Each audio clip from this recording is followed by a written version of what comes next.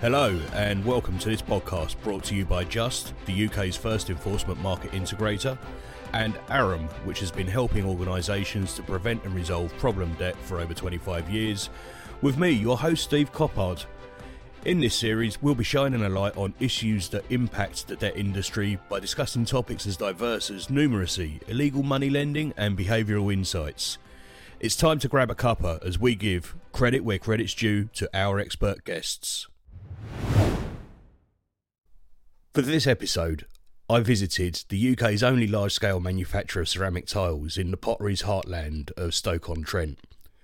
Johnson Tiles has been in business since 1901.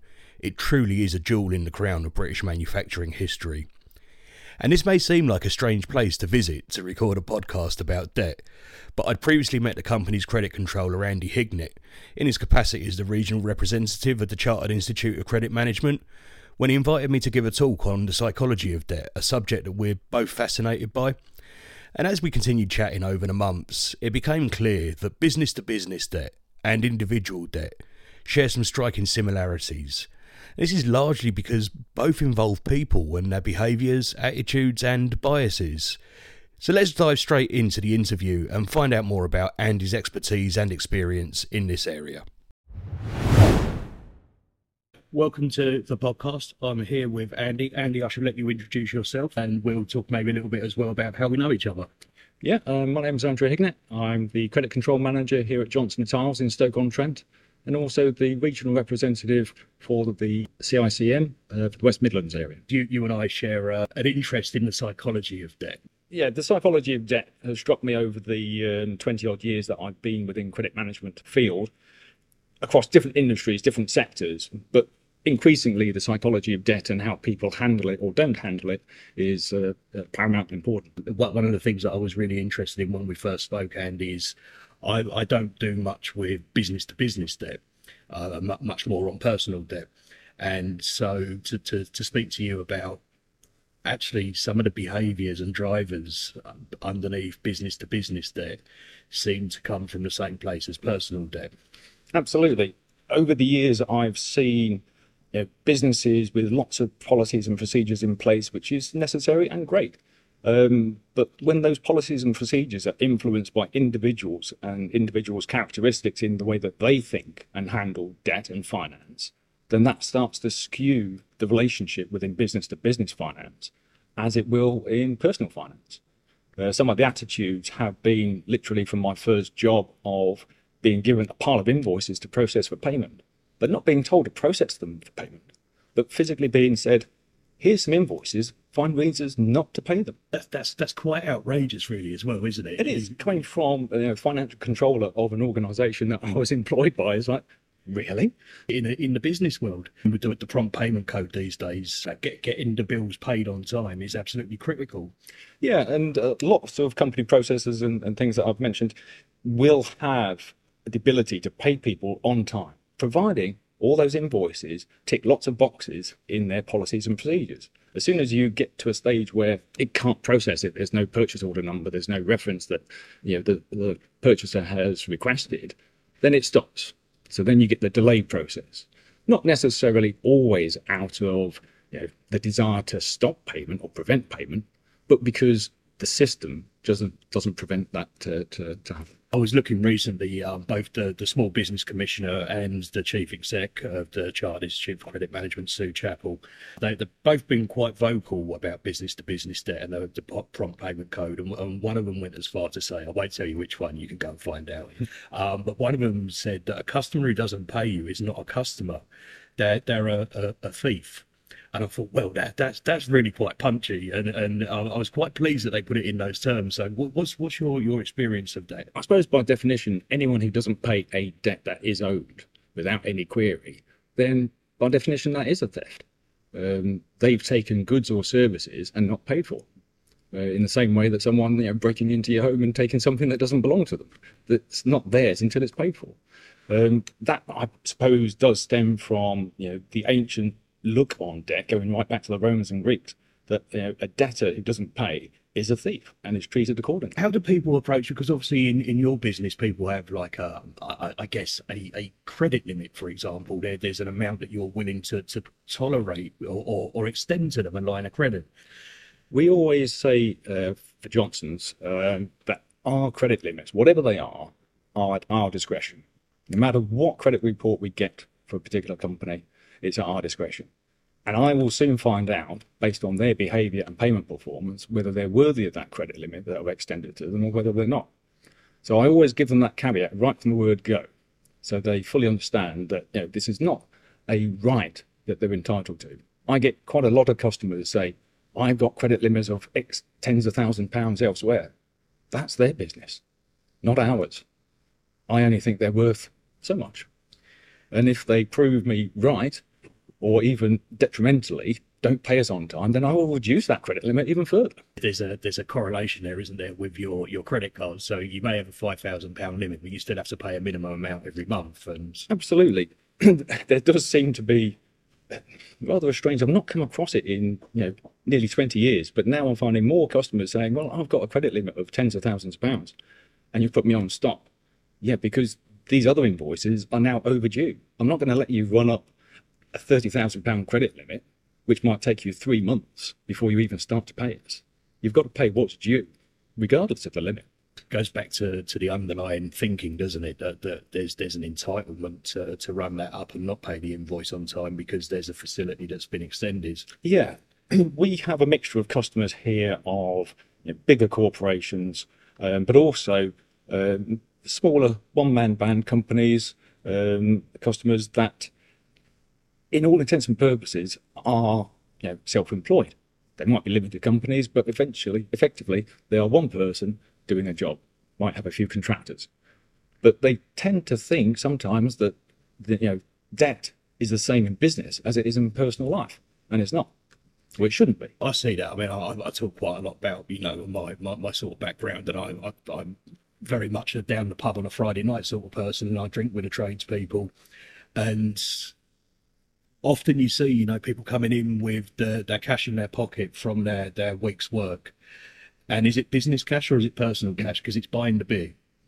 And is that does that make it a business expense, or how do we account for that? Because we're not getting receipts for each time. Yeah, we find it difficult to judge sometimes whether someone's paying by a corporate credit card or a personal credit card. Obviously, we can't charge for personal credit card transaction fees anymore for a number of years now. But that clause didn't extend to business. We can apply a fee for transactional charges, and we do point out to them that putting £20,000–30,000 on a corporate credit card is very expensive to us. So we do sometimes say, look, enough's enough. If you haven't got the cash and you must pay on a credit card, if there's a corporate one, then you're going to pay a fee. And we're finding that more and more now, particularly with the well, not just the smaller customers. A lot of them now are coming to me every month when they're due and saying, we haven't been paid, we want to extend it, or we can pay it on credit card. The number of credit card transactions that we get has probably trebled in the last few months. So they've had a credit account, so they've taken credit from us, then they've had to pay it on a credit card. So they're extending their debt even further. How many other suppliers they're doing this to, who knows? It's difficult to judge. That feels like it introduces even more risk into the supply chain. It's certainly more risk to us, and the more that I see certain customers relying on credit cards every month, the more questions I have as to their stability and whether they can fully fund their credit card and pay their bills. Some of our debtors not only pay by credit card, but their payments on credit card are starting to stretch even further. So they're not even paying on time, but paying by credit card. So are they able to pay their credit card? Yeah, in a financial services setting, you wouldn't really accept that, would you? No. That would start waving red flags everywhere. Yeah. So what do you think the actual cost of failure is? So failing to adhere to the prompt payment code, what's at stake? The prompt payment code, I believe, is excellent and it should be there. But I think rather than voluntary, it should be a standard that everyone has to apply to. We have accounting standards. We should really have payment standards. It's difficult when you can see the legitimate reason why business would say, I'm not going to sign up to that because I want to negotiate my own payment terms with suppliers. That's fine. And even our late payment regulations stipulate that it's based on what terms you've agreed with a customer and a supplier as to when something becomes overdue and when fees are applied. But to have a prompt payment code of so many days, I think it might be a bit too far, because everyone's an optimist in business. I'm going to make money. This is a great opportunity. I want to do this and make a profit. Fabulous. But when things start to slip and people can't pay, then that optimism starts to get a bit dragged out, and then other people are going to lose out. If a business goes under, then obviously there's going to be suppliers and employees that lose out. The knock-on effects could be huge. We have probably 600 to 1,000 active accounts at any one time. And if a big one goes, we might have insurance that covers that. But a lot of the small ones go, we won't have insurance that will cover the small ones. But if you have 10, 20, 30 that all go under, all owing you a few £1,000s here and there, then that's probably more than having one of your big customers go. I tended, I guess, to think of the supply chain as quite linear, but I guess somebody the size of Johnson Tiles, you are more like a node in a network. Yeah, well, I mean, especially having been here 120 odd years now, we've seen a lot of recessions over that century, and we'll probably hopefully see a lot more, providing that we can carry on business, and I'm sure we will. But it's all a balance between sales, balance between purchasing, a balance between our customers being able to pay on time. And as soon as that starts to get more fragmented and people aren't able to keep up with that payment process, with the agreement of whoever's supplying, then it starts to fall down. And I do think that communication needs to be up front. There's an adage that I've heard before where it says it's easier to get, to say sorry for something rather than to get an approval to do something. And the same applies with debt. I'd much rather customers come to me and say, I can't pay you on time this month. Pay you the week later. Okay, I'll work with you. But if you just don't pay for a week, and then 2 weeks, then 3 weeks, and stop talking to me, then I'm going to fear the worst. We see exactly the same in personal debt, where I think at the start there's a sense of optimism. And of course, as the optimism wanes, there's the feeling of the loss of control. And that tends to bring with it shame and guilt. And that leads to the not engaging with the process. And I guess there's the bullish optimism of, if I can just get the next sale, then I can pay those bills and carry on. But you're actually driving deeper and deeper into debt and potentially dragging more people down with you. And you've got the risk in the supply chain of not really knowing how the directors and senior managers of a business are running that business. Are they, over trading? Are they, stretching themselves so thin that they're having to rely on payments from one particular contract to fill the obligations of another contract? So they're never really catching up enough to be in a solvent position. And that brings, I guess, into play, know your customer. Yeah. Which in the financial services world, especially on the debt side, is a critical factor to success. Absolutely. And knowing your customer, it's not just knowing what entity you're dealing with. Is it a sole trader? Is it a limited company? Who are you, corresponding with? Where are they, etc. It's knowing about them and how they operate, and knowing their way of thinking, really, in how they work. I won't name names, but there's certain customers that we have where I regularly see CCJs go against them. These are big national companies. They have CCJs, they're winding up petitions on a regular basis. And obviously their credit report fluctuates like the wind. But they don't seem bothered. They will take it right to the letter and then pay whatever they need to pay. When I worked for the tax office, we had certain customers that would never pay it until they got a letter with a Worthing address on the back. And the reason was that's where our enforcement and insolvency service was. And so people knew once they got the letter from Worthing, that was the time that they had to pay. I mean, look, I'm going back decades now, so it's obviously changed a lot. But that was really what got us thinking about segmentation and differentiated treatment paths. Because once you can identify that cohort, well, you just send them the letter from Worthing straight away. And you skip all the other bits of the process because that's what's going to prompt them to pay. Yeah, with my customer base, I tend to operate on a bespoke basis. I will treat them as I feel that they need to be treated. If I've got a customer that always goes to the next level in terms of delaying and excuses, then I will treat them harsher and more promptly than someone who I know will pay, even if they are struggling from time to time. I don't go through a strict letter process, as a lot of people probably hearing this will go, yeah, going through a proper chain of letters for chasing debt. Well, no, because as you said, customers, even companies, will receive these and go, that's stage 1, that's stage 2. I'll wait till stage 4 come along before I start paying.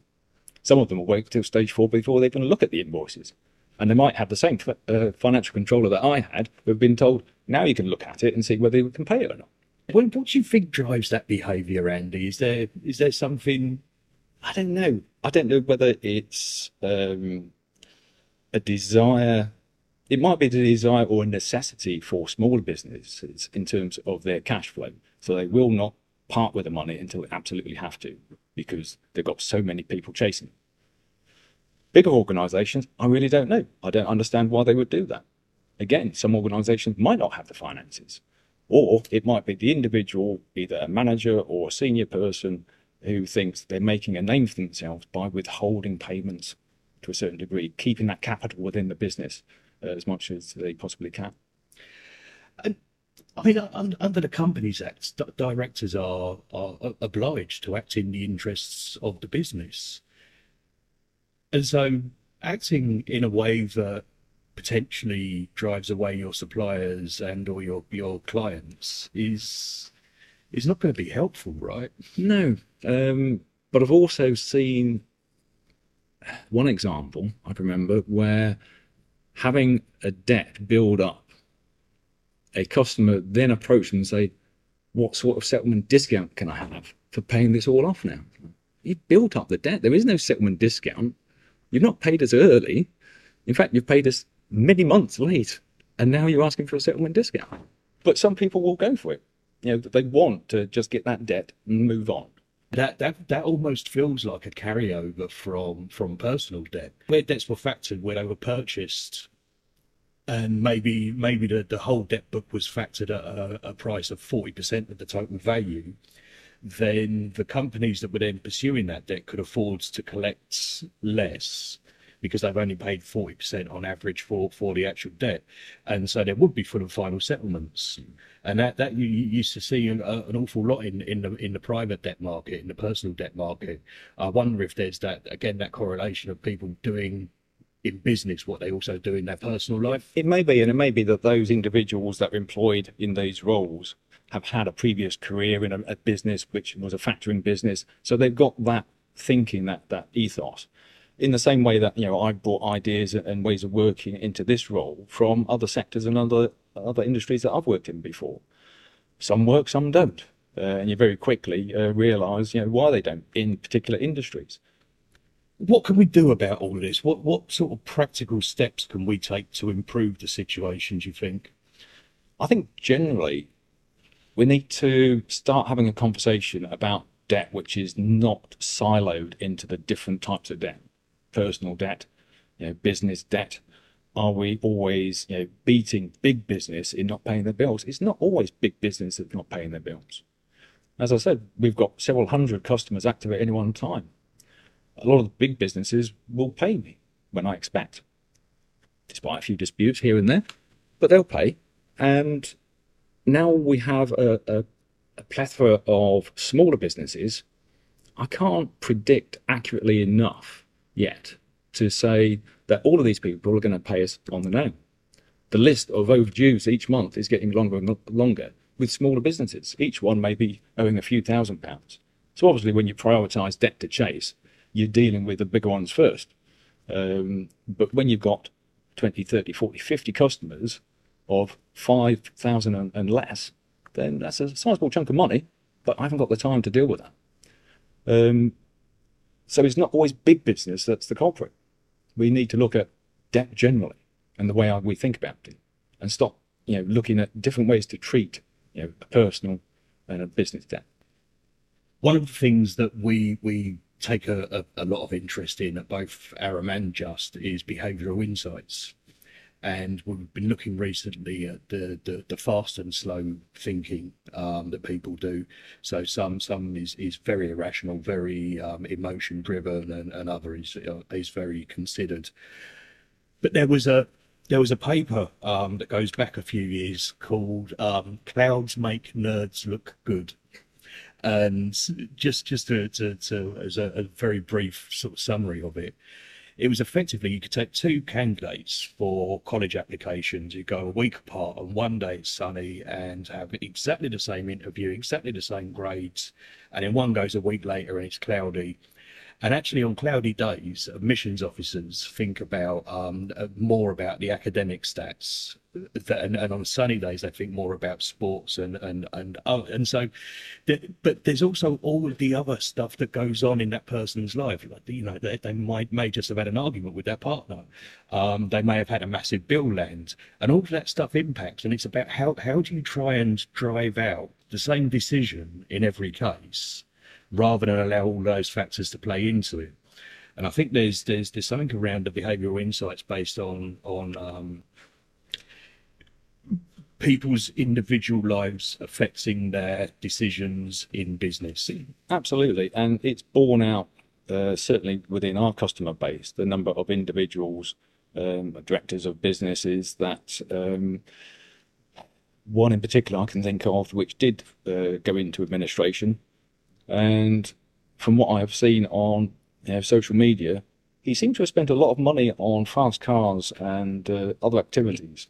Now, whether he was paying himself handsomely out of the business that went under, or siphoning it from the business, who knows? And we've seen, even bigger businesses going back to Carillion, where things were masked enough to fool auditors over a lengthy period of time. Just trying to think again about how people can take practical steps. Are payment terms a bit of an afterthought for some people? Yes, and I think the interpretation of payment terms as well sometimes. Again, going back to previous positions I've worked in, I try to say to salespeople that we'd prefer certain payment terms, X number of days. And I had one salesman come to me quite proud, I've achieved this. It's on the terms that you wanted, 60 days, whatever. And when I looked at the contract, it was 60 days, end of the month, following the second month after delivery. So it ended up being almost 120 days. And I said, well, that's not 60 days. But the wording of it was quite spot on in terms of trying to extend it as much as possible. There's also a few things you said today around knowing your customer and working together, finding solutions. Those all featured really heavily in a behavioural insights report that Ofgem did about improving debt communications. And it's that feeling of I think there are three parts of the mind space framework that come into play here. There's ego, reciprocity, and there's messenger. And when you use terms like work together, find solutions, this makes you come across to that person as a better messenger. You're not going in really hard and harsh at the first instance. And in terms of reciprocity, it makes people want to, generally, not everybody of course, but for most people it makes them want to give back in the same way that you're treating them. And the ego bit comes in because people generally try to do or prefer to do things that make them feel good about themselves.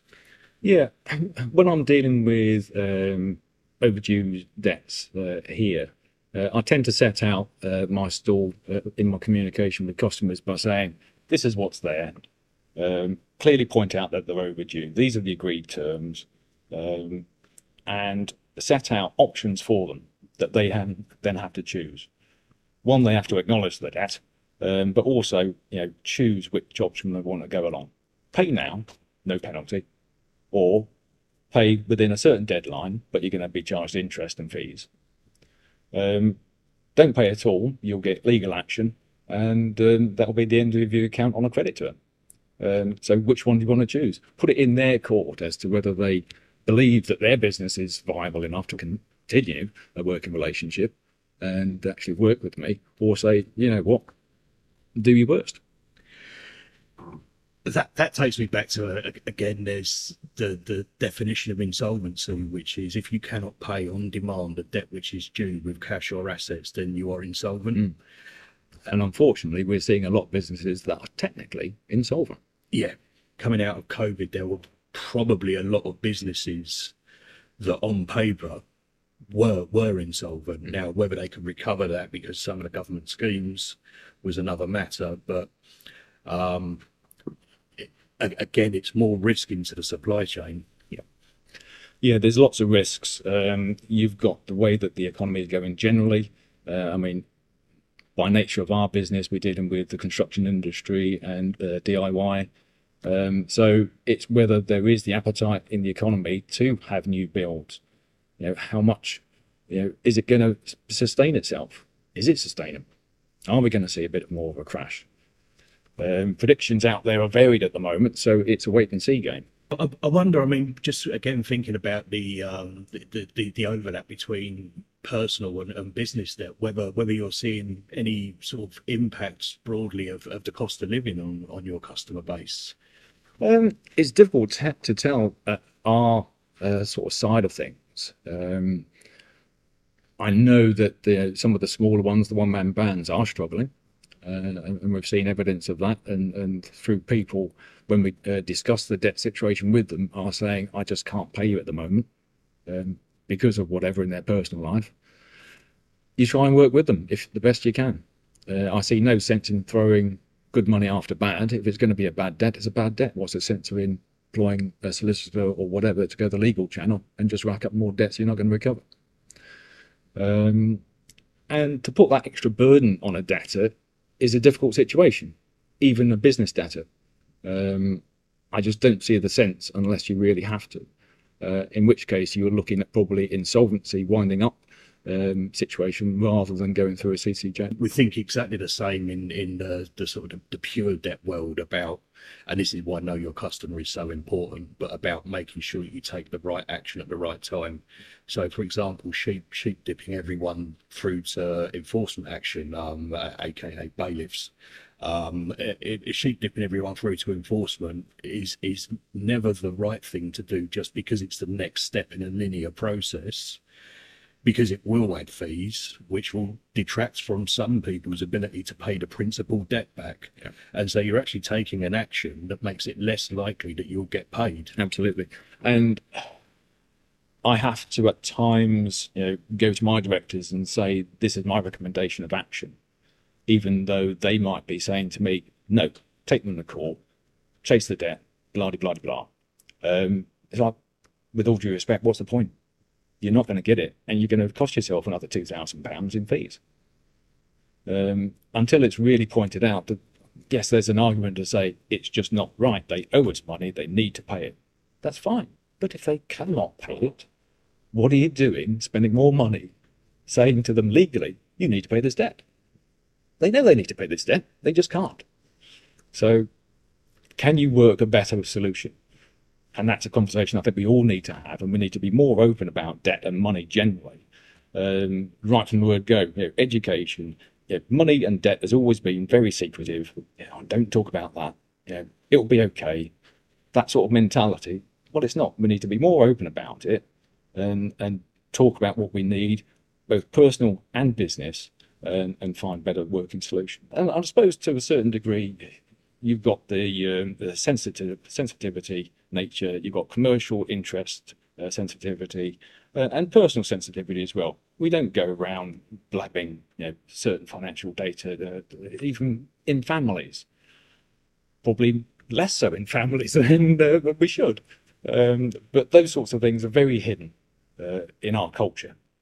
And that's another thing that we need to sort of take into account in terms of the debtor, the culture of that person, where they've come from, their background.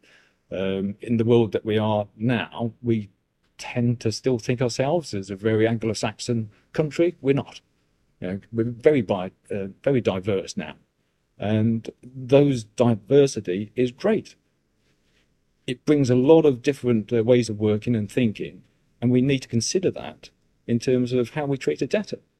So I think one of the other things I've spoken about over the years, and I think we sort of come to today as well, is that the fact that we need a more level playing field. So you've got all these different rules, and actually from the point of view of somebody in debt, that makes it incredibly difficult to get out where they owe multiple people, because they haven't got a smooth journey out. It does, and that's where agencies such as Citizens Advice and etc.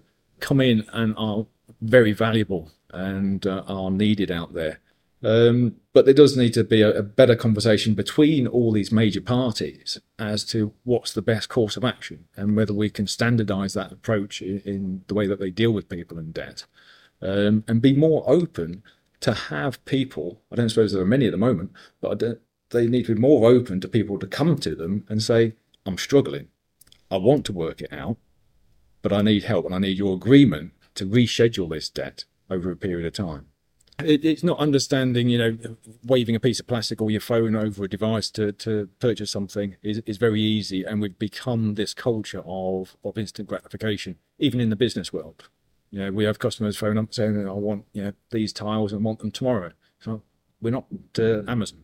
We don't guarantee a delivery drop first thing in the morning or between certain times of the day. It's these drones flying up. So there is that culture generally out there of instant gratification in purchasing, but also it's not just, oh, you've racked up this debt by spending. We do need, again, with all the the look at mental health and mental well-being, we are complex people, complex beings. Yes, if there's one thing I've learned over the years, it's that people are messy and complicated and don't fit into the neat little rules that we expect them to. Yeah. Andy Hignett, thank you very much indeed. Thank you. Thank you for listening to the podcast, and I hope you found it as fascinating as I did. If you want to hear more great content from Aram and Just, then please subscribe on whichever platform you use to get your podcasts, or follow us on LinkedIn so that we can let you know when the next one is out. Until then, if you'd like to discuss any of the issues that were raised in this podcast, then please get in touch with me either on LinkedIn or drop me an email to stephen.coppard@aram.co.uk. Once again, my thanks to Andy Hignett and Johnson Tiles for investing the time to talk to us, and goodbye for now.